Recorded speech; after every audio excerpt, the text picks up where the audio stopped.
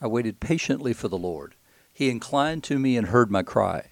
He drew me up from the pit of destruction, out of the miry bog, and set my feet upon a rock, making my steps secure. He put a new song in my mouth, a song of praise to our God. Many will see and fear and put their trust in the Lord. Blessed is the man who makes the Lord his trust, who does not turn to the proud, to those who go astray after a lie. You have multiplied, O Lord my God, your wondrous deeds and your thoughts towards us. None can compare with you. I will proclaim and tell of them, yet they are more than can be told. Those are the first 5 verses of Psalm 40, which along with Psalm 54 are the Psalms appointed for today, Friday, October the 29th, 2021. Thank you for listening to Faith Seeking Understanding. I'm your host, John Green. Thanks for being along today. We are continuing our look in the book of Nehemiah with chapter 2, the first 20 verses, and Revelation 6:12 through chapter 7, verse 4, and then in Matthew's Gospel, continuing in the 13th chapter, the 24th through the 30th verses. We have a lot of ground to cover in the Nehemiah passage, and the main thing is that what we've got is the need of a leader and the importance of a leader, and what does he bring to the table. So leadership is important. Leadership is always important. We can overstate the need of leadership, and we can overstate the place of leadership and the importance of leadership in the church. Yet the reality is, without leadership, the church won't continue and it'll fail. We need to be aware of what it means to be a leader. And Nehemiah here in the 2nd chapter shows us very clearly what it looks like to be a leader among the people. So he has been given the freedom by the king of Persia to go back to Jerusalem and build up the city and the temple. And so in the month of Nisan, in the 20th year of King Artaxerxes, when wine was before him, I took up the wine and gave it to the king. Now I had not been sad in his presence. Now, what's the problem with being sad? Well, the problem with being sad is that it looks like treachery if you're sad in the presence of the king, because you should rejoice because you're in the presence of a king, right? So that's the issue. He has never been sad in the presence of the king, because that would cause the king some alarm and concern about the trustworthiness of the man who stands between him and potentially being poisoned. And the king said to me, "Why is your face sad, seeing you're not sick? This is nothing but sadness of the heart." Then I was very much afraid. Because if the king doesn't believe Nehemiah's story about why he's sad, then he could be put to death or fired at the very least for failing to rejoice at being in the king's presence and not being delighted and happy. And he says, "Look, I know you're not sick, so that's not the excuse. So what's going on here? Why are you sad in the heart?" He said, "I said to the king, let the king live forever. This is not about you. This is not what this is about. Why should not my face be sad when the city, the place of my father's graves, lies in ruins and its gates have been destroyed by fire?" And the king said to me, "What are you requesting?" So I prayed to the God of heaven, and this is all happening in real time, right? And I said to the king, "If it pleases the king, and if your servant has found favor in your sight, then send me to Judah, to the city of my father's graves, that I may rebuild it."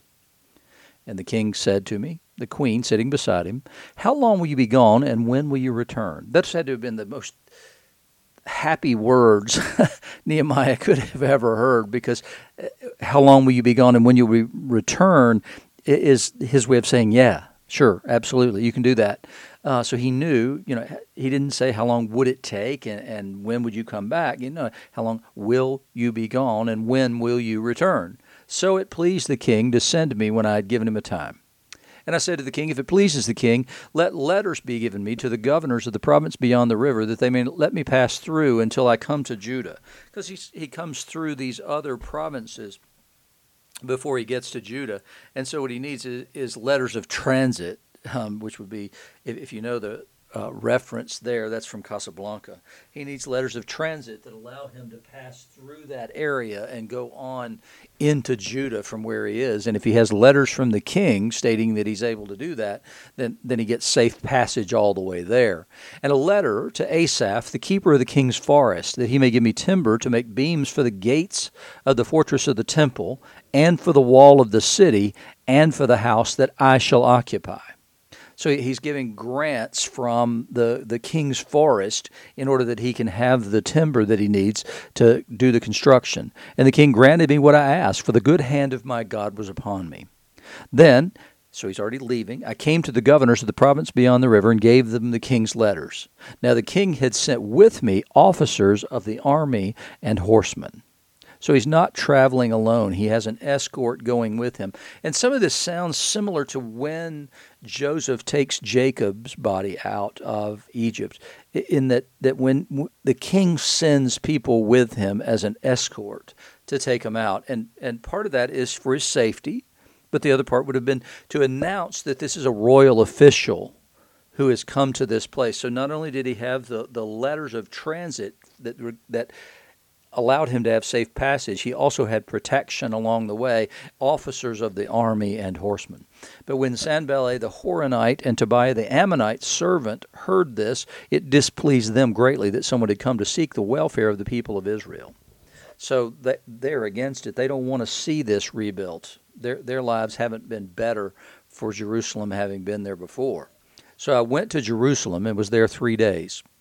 Then I arose in the night, I and a few men with me. And we can assume here that the men who were with him as he goes out to make this tour of inspection that we're going to read about here in a second, that were probably the officers of the army and the horsemen who had been mentioned previously. So they would have come from Persia. They were probably not men of Judah.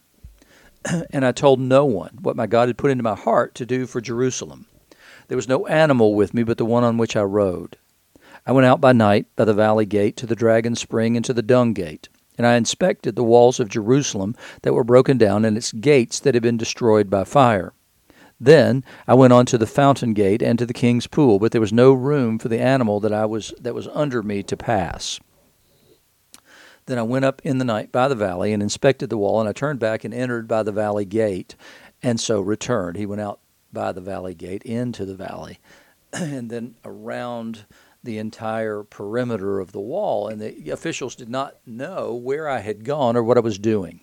And I had not yet told the Jews, the priests, the nobles, the officials, and the rest who were to do the work.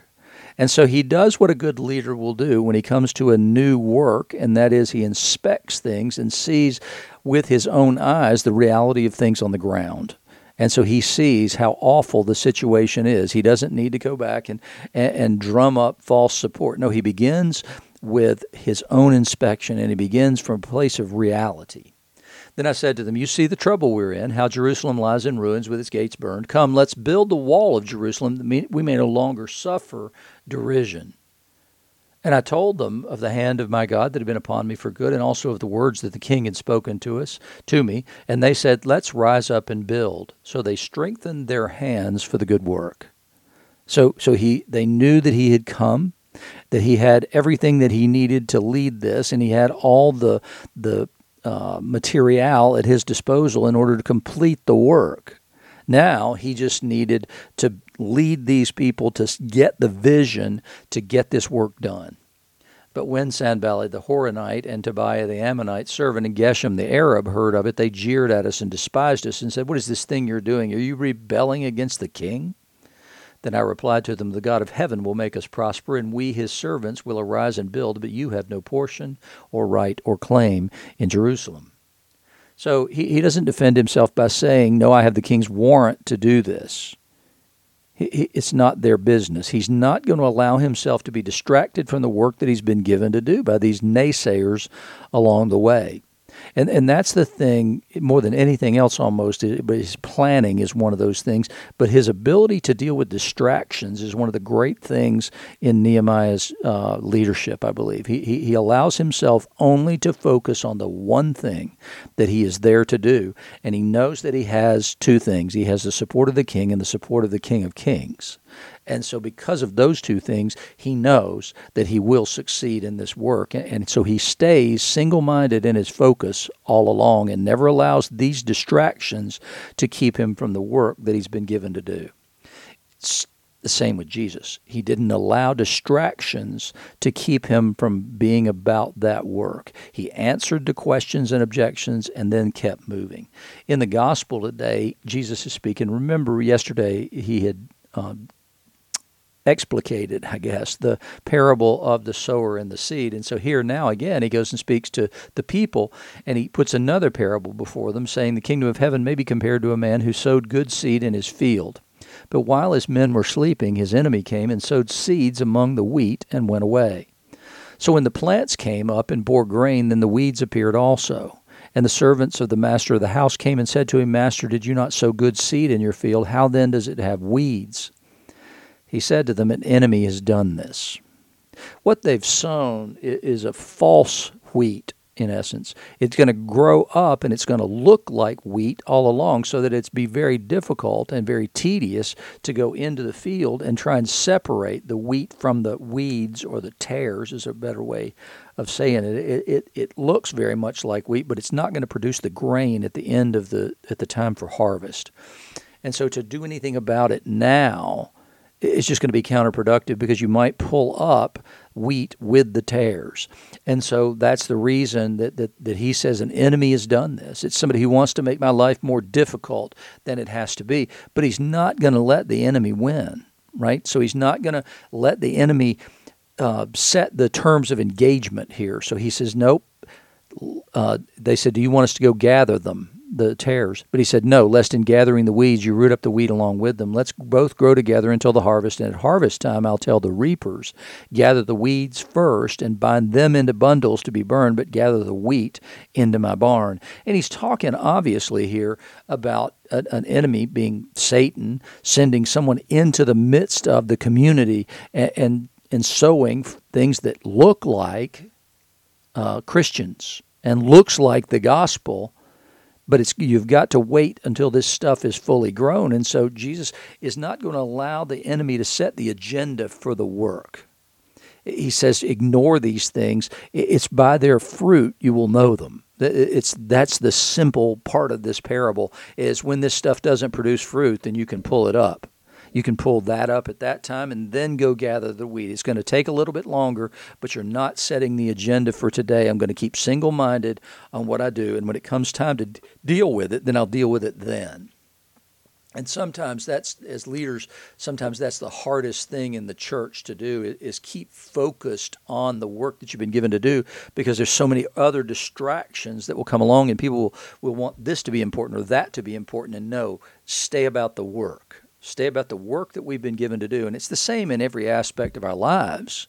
We're going to be far more productive if we stay about the things that we're doing. I was talking to my friend Steve Green today, and he was telling me that there was a time when there were certain metrics they had at the gym at that time, and those metrics were very focused on sales kind of metrics. And so he said, so we focused everything on sales metrics, and we hit them all the time and never missed them. And that's the thing is that what we need always is to have that kind of focus, and to stay focused on the one thing that we consider to be measurable, or that somebody else considers to be measurable. And so what we need to do is focus on producing fruit in our lives, through our lives, in every single way that we live. In the Revelation thing, now we've opened the first 5 seals, remember, and so now he opens the 6th seal, and I looked, and behold, there was a great earthquake, and the sun became black as sackcloth, and the full moon became like blood, and the stars of the sky fell to the earth as the fig tree sheds its winter fruit when shaken by a gale. The sky vanished like a scroll that's being rolled up, and every mountain and island was removed from its place. I mean, this is the destruction of creation. This is one of those things that as Christians should not just alarm us, but break our hearts, that what's happening here is God's destroying his own good creation to get the attention of humanity.